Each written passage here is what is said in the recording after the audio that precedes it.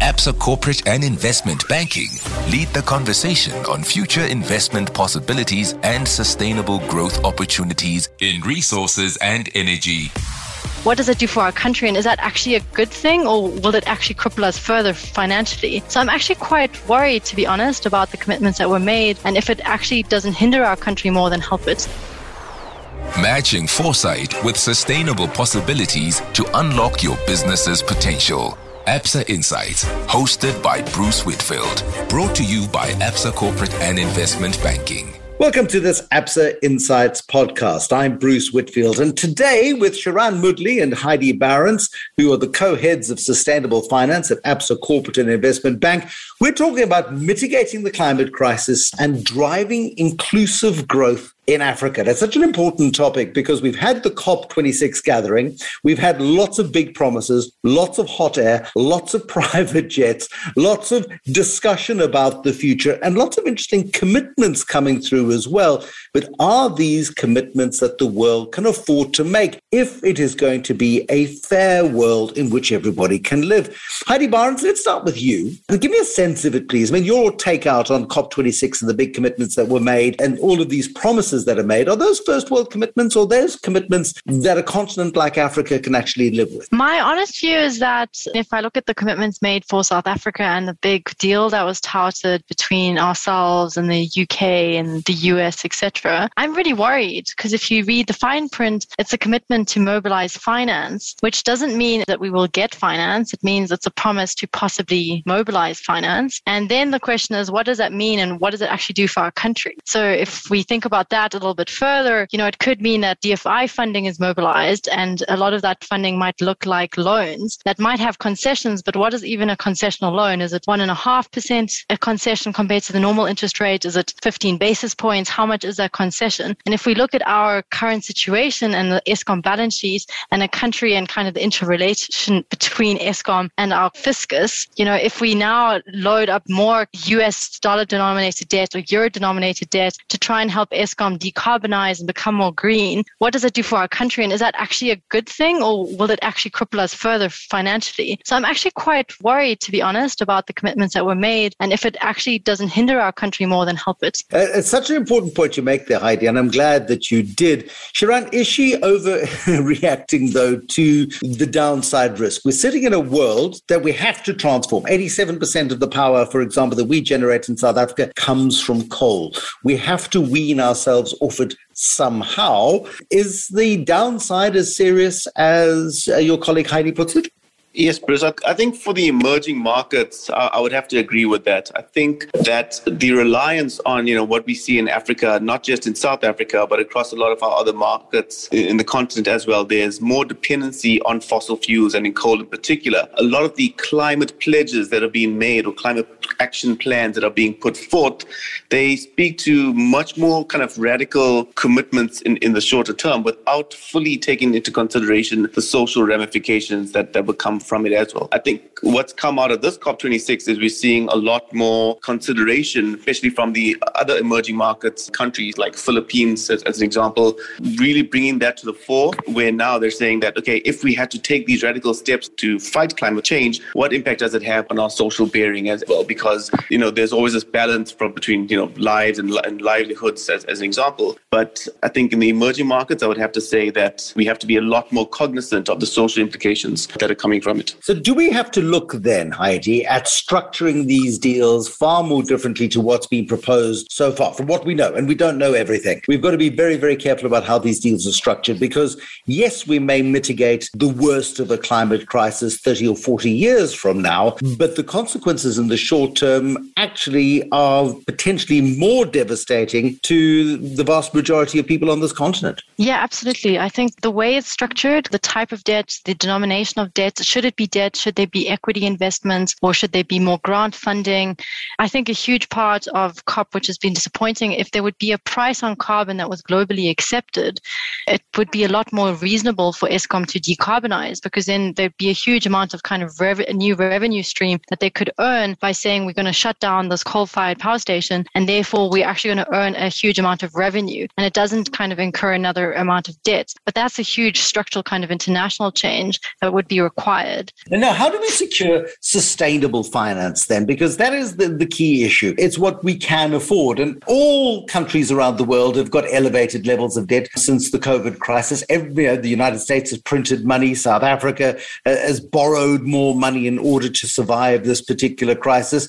Now we're expected to sort of add insult to injury on this, Heidi. How do we create this sustainable finance environment? What do we need to do? So what we are doing in South Africa is kind of twofold. So National Treasury is leading a huge kind of project with regards to defining a taxonomy. So that's really what that means, is defining a very clear definition of saying, this is what we define as sustainable activities. But in my mind, that's not the only thing you need to do. The other kind of portion of that is that you need kind of two pricing curves. You need vanilla pricing for vanilla debt, but you need concessional pricing, or kind of a benefit if you're channeling funding into things that make the world a better place, that kind of fits under that taxonomy. And in a way that should then be sustainable financing. And the whole idea is, in financing these activities, that could be affordable housing or renewable energy, et cetera, you're kind of helping the societal good and supporting sustainable development, but also the externalities that are not priced into other transactions are kind of being compensated for by these transactions. And what you require actually is twofold. So you, one, need to define it, but you also, in my mind, need a difference between the pricing, because if that difference doesn't exist, in my mind, sustainable finance won't be completely true to its cause. Sharon, let me be blunt. Should we be getting the rich world to be paying for this anyway, considering that the rich world is willing to give us concessional financing, and that's fine, but it's not concessional financing we can afford. This is not our problem. This is the world's problem. Should we not be saying to them, okay, you want to solve this problem so badly, you're willing to give us discounted loans? That's great. But how about you actually stump up some of the cash yourselves, because simply we can't afford to do it? Is that realistic? I think it's a shared problem, Bruce. I think firstly, there's the question of size and magnitude, and then there's a question of how do we solve it collectively. As you say, it is a global problem, and I don't think we could rely just on the more developed nations to solve it on behalf of the emerging markets. If you look at the kind of deal that's been struck with South Africa of $8.5 billion, it's a drop in the ocean compared to $3 trillion that Biden was talking about, that he actually wanted just for US and for climate and social projects. He ended up getting $1.5 trillion in the end, but still pushing for a lot of them. We also know that Africa as a whole, is looking at 10 to 15% of total global emissions. So there's also that question of fairness or equality when it comes to this. There's also the question of climate adaptation that Africa needs to solve in large for itself, because we can rely on financing, concessional financing to some extent from other nations, and that will go some way to solving it. But there's also within the continent itself, or within the country, how do we really look at kind of adapting ourselves for what's coming down the line? There seems to be still a growing movement with all the climate scientists that 1.5 and 2 degree scenarios are almost more inevitable. It's a question of when, not if, and we really just need to gear ourselves up for that. So I think that the developed nations can certainly assist in that, because just by sheer magnitude, they can afford to give off a lot more at better rates to help countries like South Africa. But it's still incumbent upon us to really gear up for moving our own operations in a way that's more sustainable. But Heidi, we sit on great natural resources. We sit on great gas resources. We sit on great coal resources. And these are accessible to us in financially acceptable prices. It would be a shame for us not to be able to exploit our own natural resources. And if the world is going to stop us from exploiting those natural resources, surely it needs to pay for the privilege of asking us to do so. Well, Bruce, I mean, that very much speaks to the point I was making earlier around kind of the idea of a carbon price. So if we have these natural resources, and a lot of the wealthy countries, or the global north, as is often said, they're still reaping the benefits, or they've built up incredibly industrial, wealthy nations by using the resources that were at their behest at the time, and maybe that's 100 years ago, but that's still led to the crisis and the situation we're in today. So if we're asked not to do the same, same, I do think, we do need a global carbon price, and we should be paid to keep those resources in the ground. And I think that's the failure of the system and the policy, the fact that that's not happening. The consequences, Shiran, of going the way we're going and falling prey, I suppose, to a global agenda without taking into consideration the realistic restrictions that Africa has got. What is the consequence of not paying proper attention to the realities on the ground? I think it goes back to the point that we were discussing earlier or alluding to earlier. It's really the consequence from a social point of view. When we talk about sustainable financing and we talk about moving in the right direction and we talk about offsets, there's the difference between financing such initiatives and actually having an impact in the real environment. And that's another growing narrative that we're seeing, that you're seeing so much financing going towards something, but you're not always seeing the same impact in terms of reduced emissions in the air. So one thing is actually saying, okay, we're going to move the direction. The other way is saying that we haven't made the right impact that we want to, and we're still going to bear the ramifications of climate change at some point down the line. So all these dangers that we're speaking around, droughts or fires or crop yields or things like that are actually going to be affected. Africa is going to be hit severely hard from that at a certain point in time. That's why, again, adaptation is a key consideration here. And all of those issues that I mentioned will have further ramifications on the social standing. And again, South Africa doesn't have the same kind of level of social infrastructure and support that a lot of the developed nations have as well. And we saw a glimpse of that in COVID, and this would just be a similar situation exacerbated if it's not dealt with. Still to come in this Absa Insights podcast. Those are kind of some of the ideals that I wish for, and possibly kind of along the way is that it's done through collective action, that individuals, businesses, regulators, policymakers, government, every piece needs to do its bit, and every piece needs to work together and manage that in a very cohesive, kind way in which it creates cohesion instead of fear, hate, and anger. Absa Insights. So what is the least worst scenario for us, Shiran? I mean, we're not going to fix this. If we don't fix it, we run huge problems in terms of environmental constraints into the future. If we do fix it, we, in a way that the world perhaps envisages right now, we run the risk of compromising this generation in a way that Northern Hemisphere generations are not compromised. How do we get to a fair and happy medium? That's a good question, Bruce. Look, I think it's a combination of constructs and combinations of support that need to be pulled all in the same direction to get to that point. A lot of the financial institutions on Africa are taking a more balanced view around financing such activities when it comes to, say, fossil fuel, because we know that there's a greater dependency on it both for economically and socially within the continent. So where the EU, as an example, might take a much more binary view and say, we're not touching, this industry or this sector or this client, we don't always have that same liberty as well. At the same time, I think in terms of gearing ourselves up for adaptation and looking ahead, we also need to push the dial as far as we can in terms of how we can really help ourselves and help the broader economy move towards a much more sustainable operating model. And that entails the regulatory support, that entails financing the right things, that entails things like the taxonomy and classification, and that also entails much more transparent disclosure. So those are the multiple levers that we need to pull. Heidi, specifically, how would you like to see a least worst case scenario, if I'm not contradicting myself in that very complicated question? A least worst case scenario, what I would like to see, it has kind of a number of components. So one is a huge amount of mitigation efforts. So kind of a very reasonable and well-managed transition for South Africa from a coal and carbon-dependent economy to a carbon-neutral economy, in which kind of jobs are transferred, in which communities are saved, in which kind of dignity is maintained of our South African people.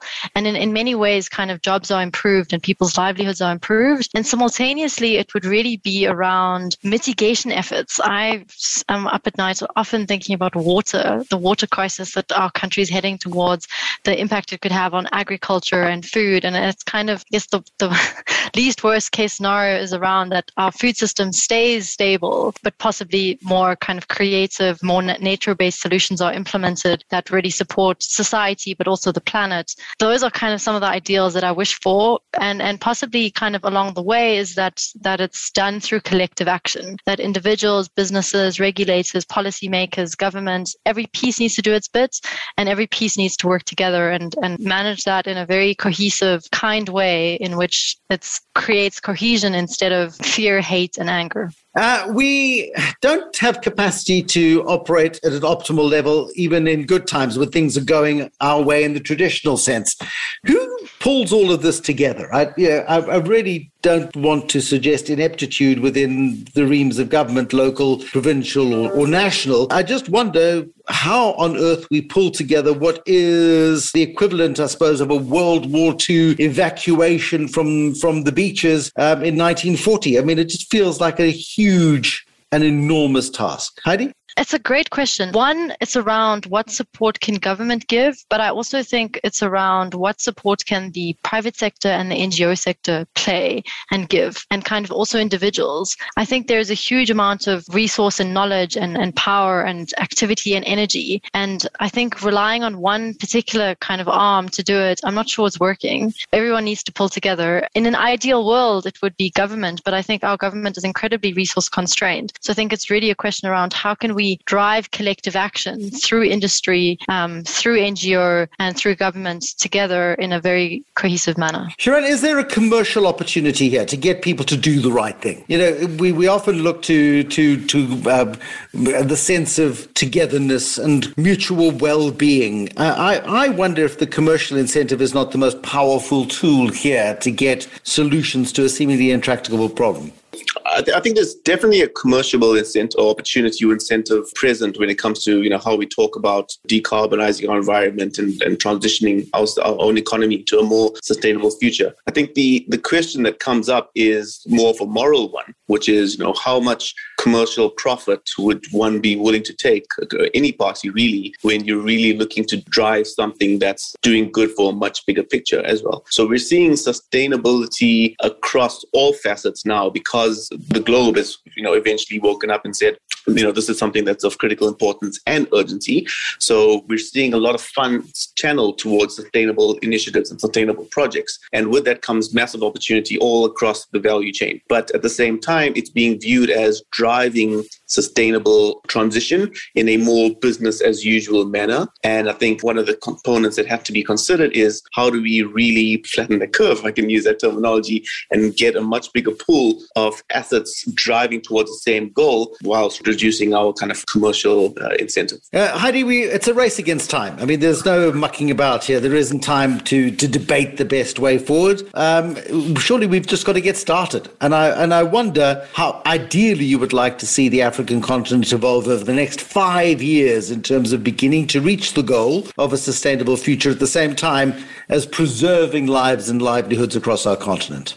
I think it would really be around how does Africa become energy independent and kind of also become a industrial powerhouse in its own right. So around becoming a global leader in green hydrogen, in renewable energy, but also instead of just being the place where natural resources are mined that are needed for battery technology, that it also becomes a continent in which that battery technology is produced and made and then exported from instead of to. If those things happen, I think that would create a huge amount of wealth and equity in a sense across the continent. You cannot lead a transition like this without leaving a population better off. If you're going to make people worse off, they're going to resent it and push back against it. Surely the way to do this is to uplift communities and really have a drive that makes people feel like if they have to make a sacrifice, it's a sacrifice worth making. It's interesting because that whole conversation depends on where you are on the spectrum of wealth. Yeah. Because a very, very small percentage of the world uses a huge percentage of the energy that's required.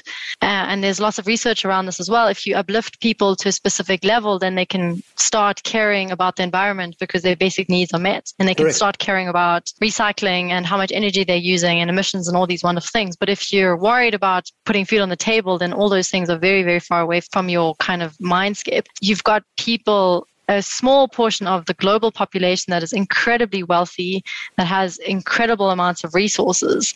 And if everyone was to get to that level, I'm not sure that we can maintain that as a globe. But if everyone was at a level where there was enough, but not too much, that could be something that the globe could most probably support. So I do think, the incentive is for those that are kind of on the underprivileged side that don't have resources. There is so much incentive for them to get more. But the challenge is really on the other side of the scale where people people have so much and such incredible lives with so many opportunities. Are they willing to give up something to kind of help the other side of the equation? Well, I suppose time will tell. My thanks to Heidi Barents and also to Shiran Moodley, talking about sustainability, the complexity of sustainability. You thought COP26 was going to solve the problem. It's just begun to lift the lid on the problem. Thanks very much, guys, for joining us. Expert advice and data-driven insights that unlock your business's potential. Absa Insights, matching foresight with sustainable possibilities. Brought to you by Absa Corporate and Investment Banking. For more, visit absainsights.co.za.